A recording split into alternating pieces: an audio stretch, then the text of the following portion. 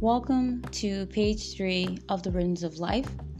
In this segment, we'll be talking to my friend Mitt about poverty. I'll be talking about poverty, and I'll be going out into the community and asking people about their ideas and their thoughts on life.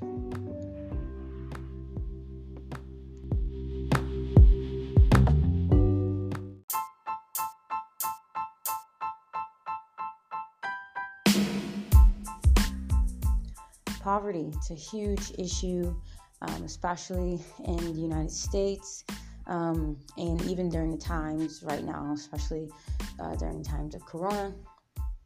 I think what we're seeing is how Corona is affecting almost everybody. It may be affecting their job, their children's ability to go to school, their income, the ability to survive, to pay their rent, to pay their bills. However, I feel like we've already seen this with people that are experiencing poverty, people that may have already had trouble paying their expenses and getting their kids to school, getting transportation, or, trying to find hours, or even if they could find hours, trying to keep hours. I've had jobs where my hours were cut again and again, and jobs where they wanted me to have a bachelor's degree, but really didn't have hours for me, didn't really pay me that much. And sometimes it's not always about, you just picked a bad job. Well, I work in a lot of social work, and some jobs, that's just how they operate, especially jobs where it's about kind of like family planning. They want to find people who have a lot of experience, but you really don't get that many hours, or you're really working a lot of the evenings. And if you have kids yourself, then that's hard, especially if you were the main parent. Now, if you had two parents and one parent, you could be with the kid during the day, your child, and another parent could be with the child at night. That's different. But that's not really how a lot of people are operating in their households today. So I think about the Corona, and I think about what a lot of people are experiencing now. I feel like a lot of people have already been experiencing this, already been trying really hard to survive, trying to, find really hard to, not go into overdraft with their bank account, trying really hard to manage what they can, put gas in their car, and it's really difficult. Especially the poverty that we're really talking about nowadays is a lot of relative poverty that compares an income from one class to another class. It's a whole class system, and it's about who has the comforts in life. Now, when you think about absolute poverty, that's like not having the basic needs, the basic necessities. And relative poverty can be more of, okay, you don't have a phone, an adequate place to live, this. It can be a lot of different things, and especially poverty in this country is very relative. We compare each other, how much does your car cost? Or, how much did you pay for that? I think we compare a lot to a lot. It's a huge comparison. And basically, in order to really get through, especially the times we're in now with the Corona, is to really work with each other. And when we don't work with each other, when we don't work side by side, hand in hand to get things done, I'm not sure how we ever get anything done. When we think about surviving, sometimes some people say, if I didn't have my mom, I made it through college. If I didn't have this, I wouldn't have made it through this. But a lot of people don't have that. And sometimes people don't even have the ability to get certain loans. Someone could say, I had this loan to get this business, or I had this to get that. Some people, their option is predatory loans or payday loans, which have a lot of huge rates, huge interest rates. Huge rates basically where it may cost one price, but by the time you have to pay it back, it's a lot more out of your pocket. So we got to think about what's available and what's available to one party to the next party. And resources shouldn't have to be, because of my income, I have the availability to get a financial planner. A financial planner should be available to all people, because having that ability to get good financial advice, to learn about investments and stocks and bonds and to learn about your network, to learn about savings, to learn about just your cognitive biases, your emotional biases when it comes to your ability to control your money and control your expenses. When we think about kind of poverty, it's deeper than just you don't have any money. It's much more deeper. It's about what resources are available and to who and how and what timing. What's the timing? And I'm glad that I don't think Corona is good for anyone, but I feel like the social distancing is really encouraging people to really want to be next to each other and actually talk to each other and be around each other and come together. So I think it's very important, especially in this day and age, that we work together to get some things done.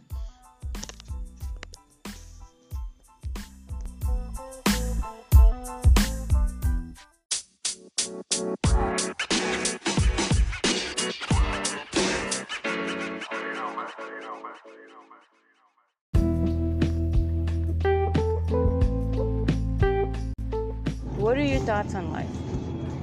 I think it all depends on like how you look at it with like your family, the occupation that you have, what you do with it. So I mean, it just depends on how you live it. So I think right now it's kind of tough with all the stuff going on. Yeah. But besides that, it's pretty good.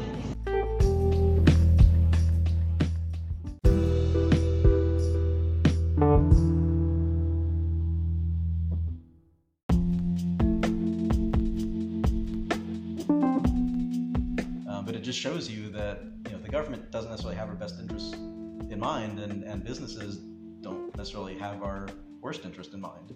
I think that like the regulations in general sometimes are, they just say, okay, well, you can't do this, you can't do that. But then with the corona now, it's like, oh, well, you know what, we're changing it. And even if the bars, or the businesses wanted to do their own thing, once the government says, oh, no, you can't do this and this and that, or now you can only do this, this and that, it's like, oh, now we have to listen. And I just feel like, like with the drinking and stuff, before for a long time, it was like, no, that's not allowed, no. But now, oh, it's allowed now. And I feel that with a lot of things, like how you had this thing where you said that you couldn't work. Basically, you couldn't work at home. Like a lot of jobs were like, no, we don't have options for that. But now with this, they're like, oh, well, we figured it out. We figured it out now how you can work from home remotely. So I feel like for a lot of these new options that are available, I feel like they were available before. And I'm not saying like with the mixed drinks and stuff that should be happening, but there you go. See, like now it's an option. And now I feel like the way things are looking, this is kind of what the world would look like if I feel like the internet took over, or just like that kind of business, because it would be like all the drive-thrus would only be open and only like self-checkouts and only picking things up. No one would be going into anything anymore, only working from home. It would be total isolation. And at some level, I feel like I still crave human interaction as much as I don't know if I'm an introvert or an extrovert. I guess sometimes either, but I crave going out and meeting people face to face. And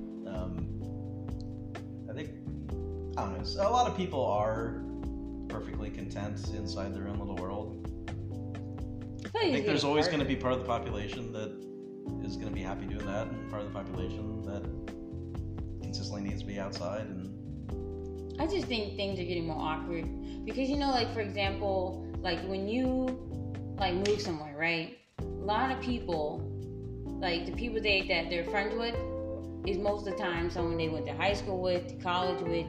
They had a closer interaction, or they had a circumstance, or maybe you meet people at bars. But a lot of people like don't go to bars because they're like, well, I don't drink. I'm just gonna sit there with some water, trying to meet people. Yeah, those people usually meet other people in church. And then if you don't go to church, like it's just I think then it's you kind should be in the bar. It's kind of hard because it's like if you don't go to church, if you're not in a school, if your job is not with a whole bunch of employees or coworkers, and it's like maybe you could start an agnostic teetotaler group. A teetotaler group?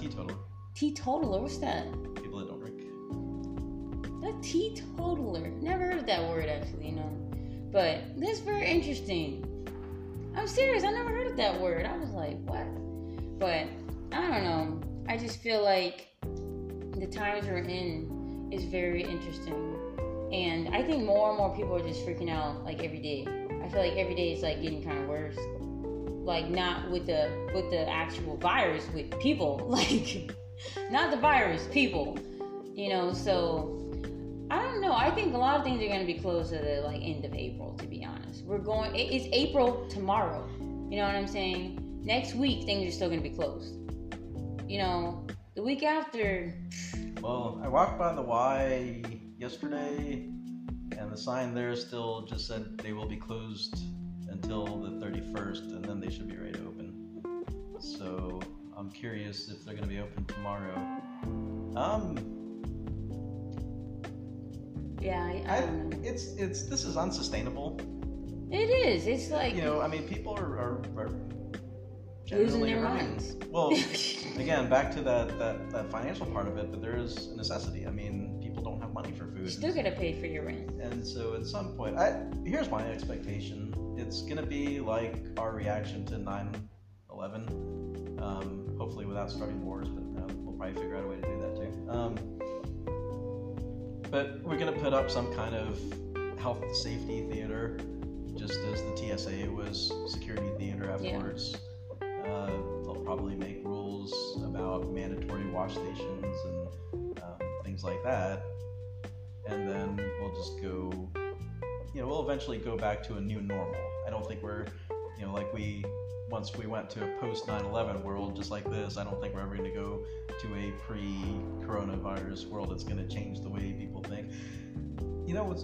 So I grew up, I guess, mainly in the 80s. Mm-hmm. And so, the time of Top Gun and Red Dawn and all that stuff. So our fear growing up was nuclear war. And I find it interesting, like, the kids of this generation, my nephews, I know that's being posted on Facebook, how they're reacting to it. Mm. This is going to be it's going to be traumatizing for that generation. They're going to grow up through my life, and I've been desensitized to these things because every year there's bird flu, there's hoof and mouth and mad cow, and all those things, and every year it's something. So it never turns into much. And so when this started, I thought it was going to be kind of the same thing. I think a lot of people did too. And still, I probably am not taking it as seriously as I should. I don't know. We'll see if I listen to this in a month and be like, man, what an idiot. But I just I don't think that we're not taking it seriously. I just think we're not over. Like how some people get old. Like, for example, someone could get a parking ticket, right? And they're like, okay, whatever, pay it. But someone else can get a parking and be like, oh my gosh, this is the worst day of my life. It's not like I'm going out and licking doorknobs, but my point being, like, the kids growing up now, like, for the rest of their lives, every year when the new butterfly flu or whatever comes out, they're gonna freak out, and oh my gosh, is there gonna be a season of the year where just there's no toilet paper for the rest of our lives? Is like February and March gonna be no toilet paper months? See, that's what I'm saying too, because it's the way, like, we just the way you do it. It's not what you do, it's like the way you do it. Just like in South Korea, they're having little drive-through stations and testing everybody. They have more kits available.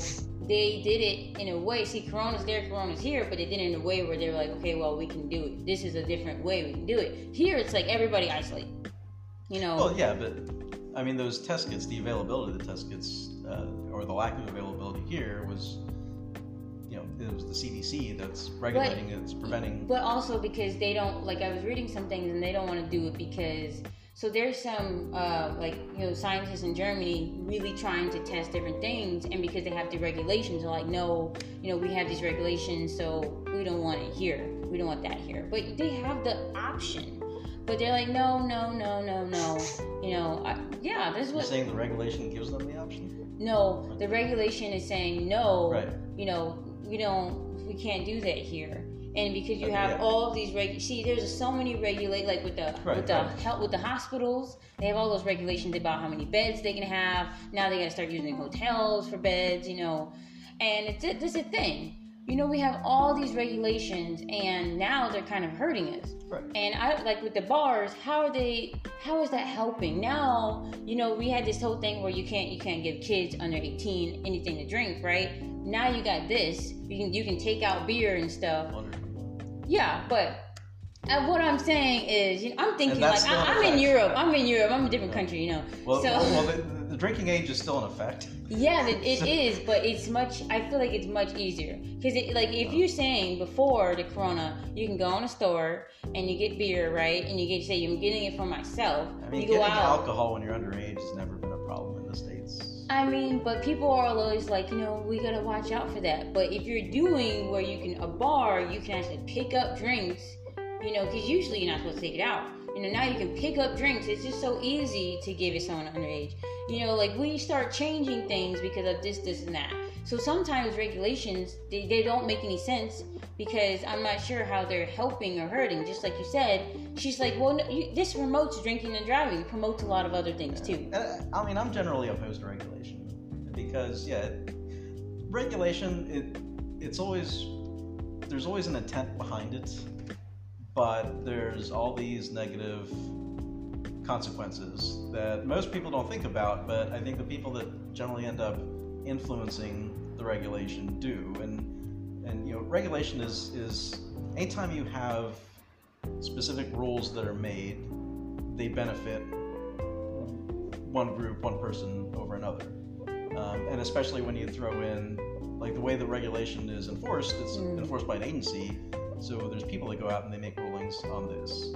And so it's, these aren't criminal offenses, they're regulations. So it's not something that goes through the regular criminal court system. It's, if you have a disagreement with a regulating agency, it's really difficult to challenge that. And so these regulations are put in place generally to benefit some at the expense of another. Certain population of people, certain group of people. And so overwhelmingly, they tend to, the people that have the influence end up getting favored treatment. A lot of the power. And I think that's also another big issue as well about power. You know what I'm saying? Anytime you have authority, somebody's going to figure out a way to abuse it. And they did that, what is that, the Stanford prison experiment, where it was they got random people and they told them, you can either be the guard or you can be the prisoner. And then they showed that when people who picked to be the guard, their control started getting kind of out of hand. They were randomly assigned to, and they talked about this in the movie, but there was a movie on Netflix, and I believe they got this wrong in the movie because my understanding was they assigned them at random to either prisoner or guard. They were explicitly told it was random. And so they went into it knowing they could have been either a prisoner or a guard, but the people that were guards actually got this mentality of they took it really seriously, and they started punishing the prisoners and became even more authoritarian over them, even though these weren't actual prisoners. They hadn't done anything wrong. They knew that they had equal chance of being in that other position. See, with that, I think that's where the title thing comes in. When people they have these ideas about what you do in this position, and this is how you should act, and this is what you should do. People fit into roles. Exactly. You tell somebody who is a criminal, and then that they're a criminal, then self-fulfilling prophecy. Yeah, they're gonna act at the part. It's a societal self-fulfilling prophecy because let's say you can be a newborn baby, right? Someone calls you a criminal, you're like, I don't know what that is. What's the meaning of that in society? What comes with all those in society? It's the meaning we put, but it brands them that. But okay, so you take somebody who, because of where they grew up, the way that they see people making money is by selling drugs. Well, now they're a drug dealer, they get caught, suddenly they're a criminal. And then it opens the door to acting, that's... in that way. Yeah, if you're dealing in an illegal enterprise, then you're going to use other illegal means, and that's why there's so much violence in there. I mean, people that sell drugs, people that run those businesses, I mean, if you're at the top of the logistics thing for, a major gang, you're not a dummy. You could be doing logistics for a Fortune 500 company. These guys are businessmen, but because we've arbitrarily decided that their product is illegal, we've branded the whole industry a criminal industry. Now suddenly with weed, what are we doing? We're legalizing it. Mm-hmm. Unfortunately, we're also regulating it. And so the people that are going to get in on this are the ones that have the political connections. Exactly. It's going to be the pharmaceutical companies, and they've done such a great job of managing everything else. Pure sarcasm. I just want to point that out. It's not always obvious to some, but it's now suddenly, before, people that did the same exact thing that these pharmaceutical companies are now going to be doing, legally, because they got permission from the government to sell the same exact product, they get to make tons and tons of money off it, whereas the guys that were doing it 10 years ago, they're still serving time in prison. That's also the thing about regulation.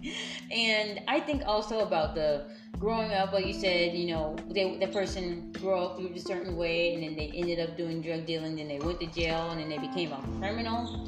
I think though, when you get titled or labeled as a criminal, I feel like also what comes with being a criminal sometimes is, oh man, I can't get a certain job I want to get anymore. I lost this opportunity. Or now people are going to look at my record and be like, oh, well, it makes you who you are. But your record doesn't always do that. And that's the limiting thing about not just people, but certain types of people. Because I feel like if someone went to a different country, or maybe someone met a different type of person, they said, this happened in my life. And another person would be like, that doesn't make you who you are. But in certain societies, we look at certain things. We look at, oh, you're gay.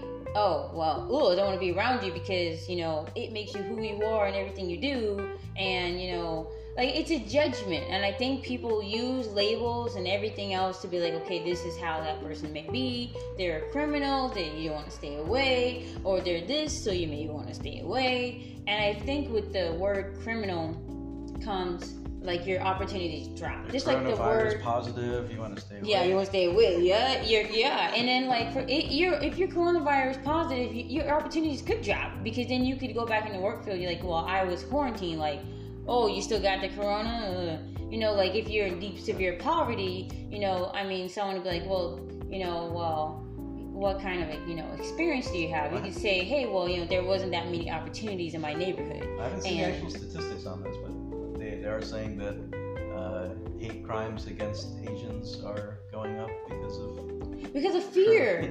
Hate crimes, that's the thing with fear too. That's why also with labels, like someone could say, you use the label gay and be like, oh, I don't like that, and there's not here, so they're gonna be. There's people who hate a lot. There's people who still hate on a lot of black people. There's people who hate on everybody. And fear of criminals doesn't make criminal go away. You know what I'm saying? I think a lot of things actually come back to humans being accepting. Humans wanting a community. But I think we have all these labels to separate us more and more and more. And have these regulations to bring more separation to an extent.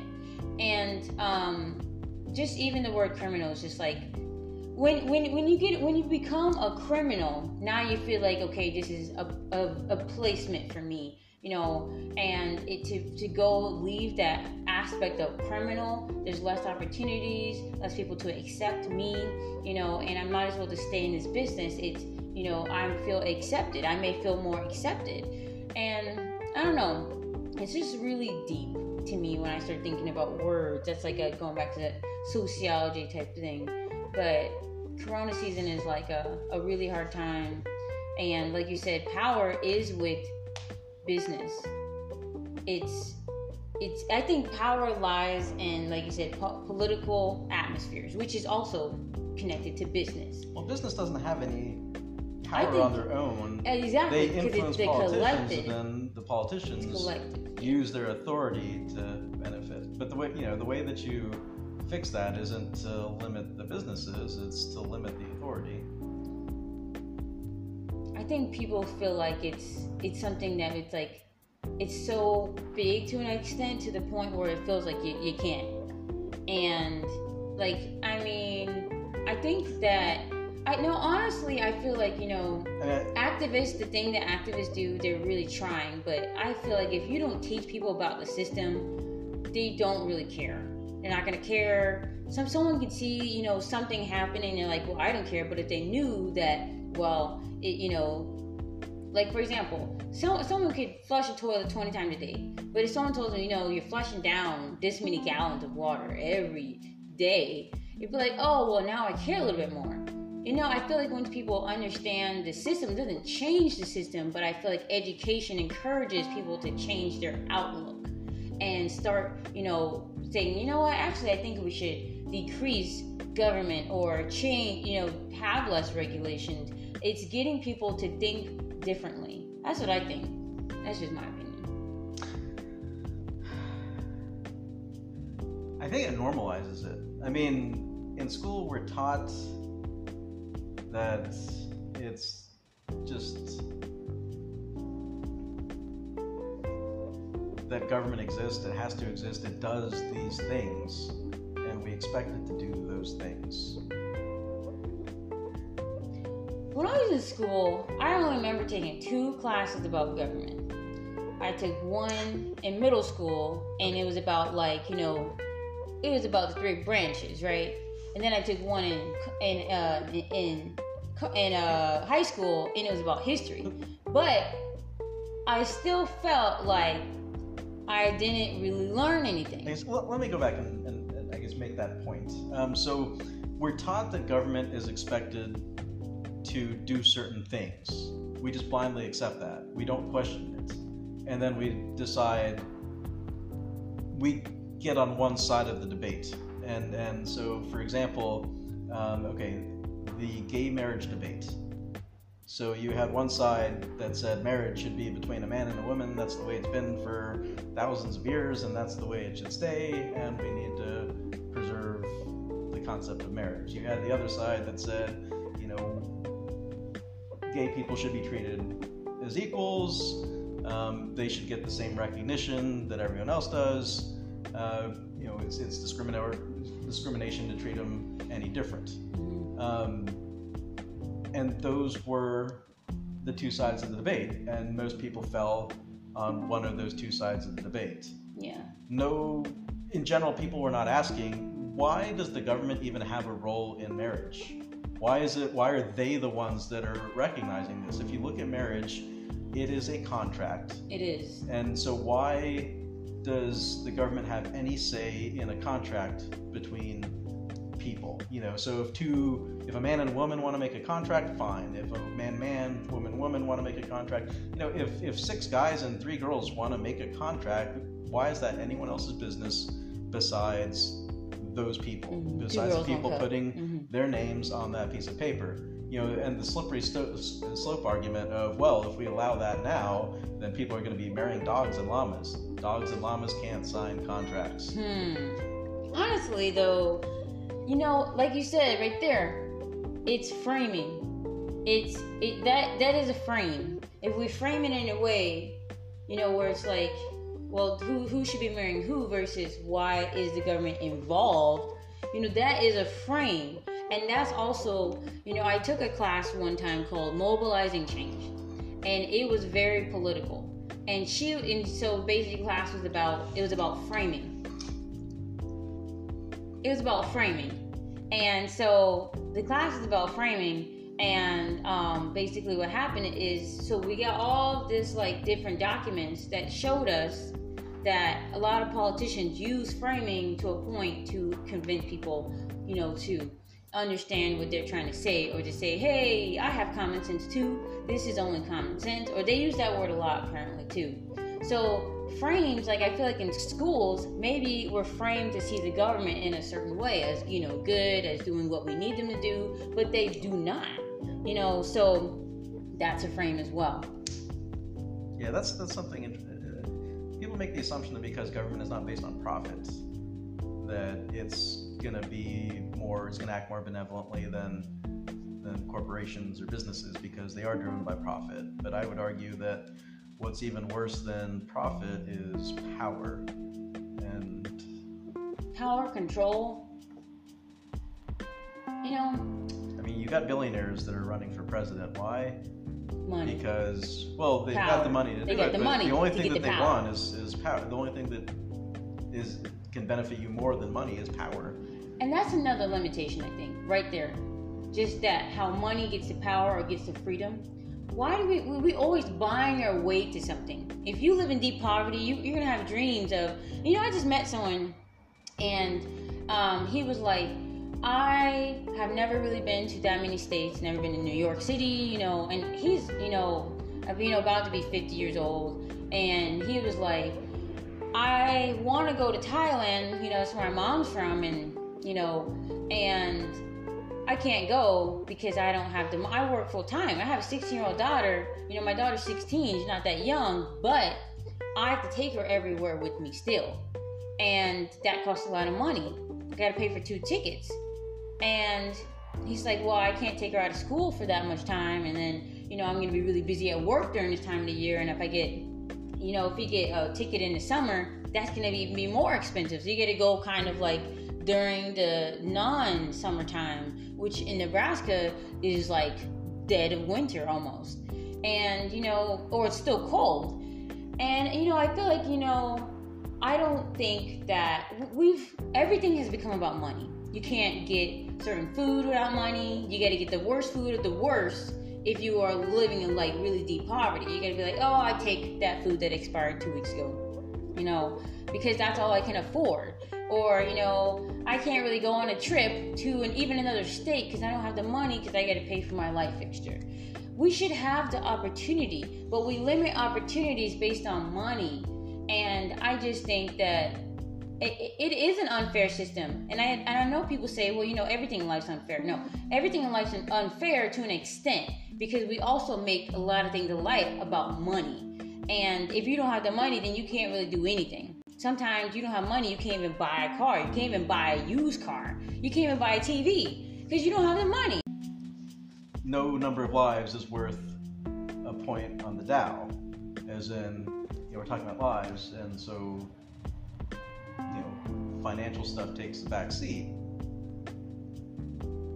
But the people that this is really affecting financially are the people that are at the lower end of the socioeconomic spectrum. Yeah. And for them, it's not just a matter of a point on the Dow. It's not a matter of the value of their stocks. It's a matter of, am I going to use what I have to pay my rent, or to buy groceries, or to take care of this other health-related issue I have?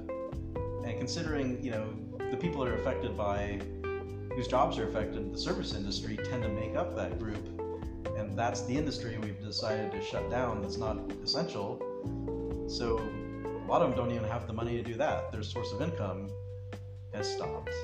The people that this really affects, and I'm speaking in generalizations. I understand that there's people that have compromised immune systems or that have other conditions that put them at risk, but statistically, the highest at-risk group sector is people that are over 50. Yeah. If you look at where they stand financially, those tend to be the wealthier people because they've had all their life to acquire assets. Yeah. And by assets, it's not a job that they have to go to get money. It's property that they're collecting rent on. A lot of them have their homes paid off, so they don't have to pay rent. They have pensions. They have stocks where the stock values are down, but they're still collecting dividends. So they have assets where they're collecting revenue from, and so for them, when the service industry shuts down, it's not a big deal. They can still, they have the money to stock up on 30 days worth of food and shelter in place. And again, for that person that's making the decision on whether or not to buy groceries that day or pay her rent, she absolutely can't stock up on 30 days of groceries. No, I don't know. I just that's why it kind of annoys me, because in general, Corona already affected that population.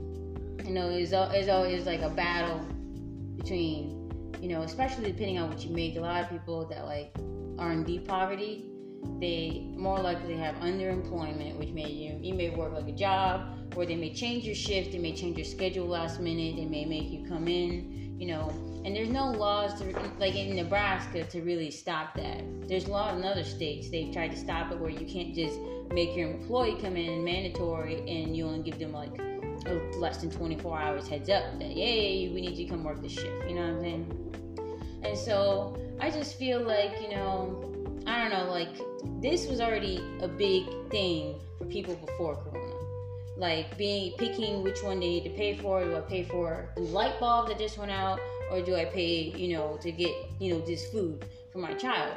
And especially if you can't meet with SNAP is supplemental food, right? But if the cost of living is already already high, and SNAP is supplemental food, that means you should already have money to buy food, but the cost of living is already so high, and you just miss it by a little bit to be eligible for SNAP, which is actually very low line. It's oh my gosh, you can't even get help with that much. And then people always saying, for my research, right? I just added, I just went through and I added some new paragraphs, and one of them was about how, for DHHS, it was about how for DHHS, which is here in Nebraska, they people have the sanction, right? You can get your case closed, you can get your benefits dropped, and most people don't get their benefits dropped. They get their case closed, or they get a sanction if something happens, right? So, and sometimes if you don't report something, they might give you a sanction, or they may say you pay us, you have an overpayment, and you gotta pay us back money for whatever you got. You know what I'm saying? And so, this doesn't make any, wait, that just doesn't make any sense, at all. It doesn't, to do that. And, to give someone sanction or say, we're gonna threaten to close your case if you don't turn this in less than 7 days. Basically, on top of it, they're already trying to get above the cost of living, which is already so high, and that's already so hard when I need a car for reliable transportation. Because if I take the bus may come late one day, or something happens to my child and then I just miss it by 1 minute. It's really tough out there, especially if you don't have that much money. I want to go back on something. Yeah, I wanted to make the show a little bit more Joe Rogan-esque, I guess. You're crazy.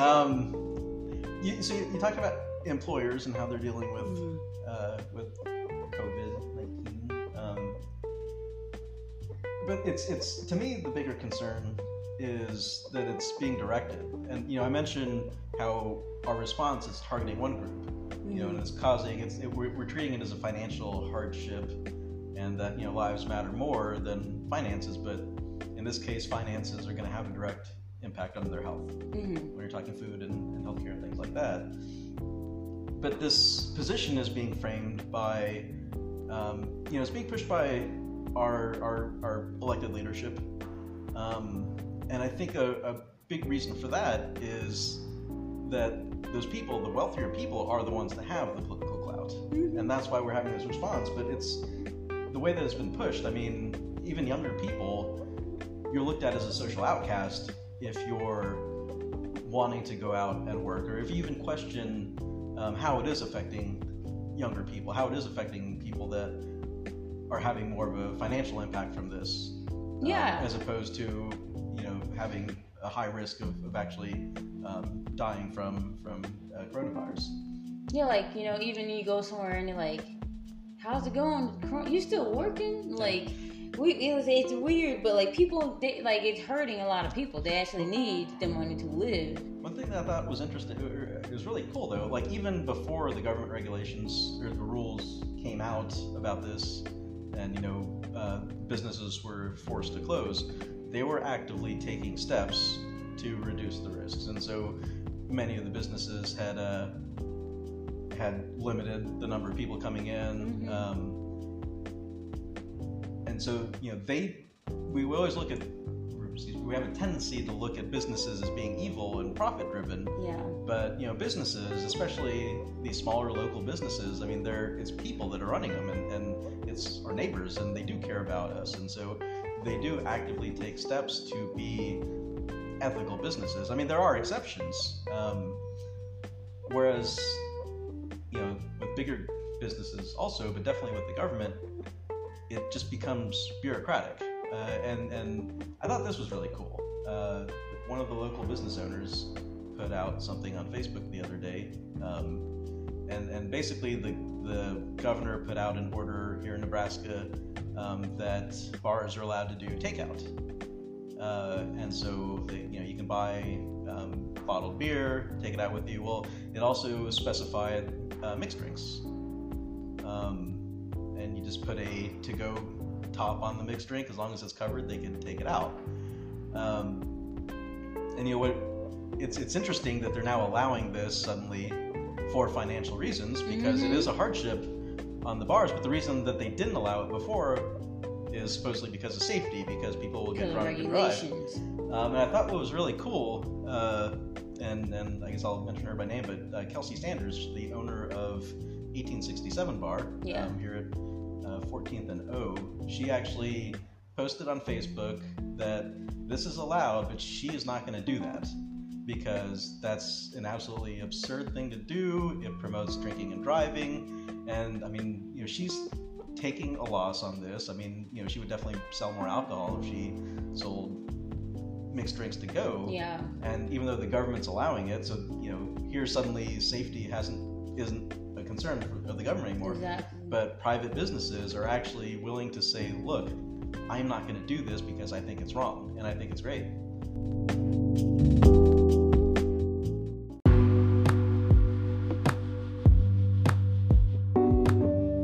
Thank you for listening to page 3. Please check out page 4 for more on talking to people about social issues and about their life stories. If you'd like to reach out to me, please reach out to me through this platform. And as always, enjoy the rhythms of life.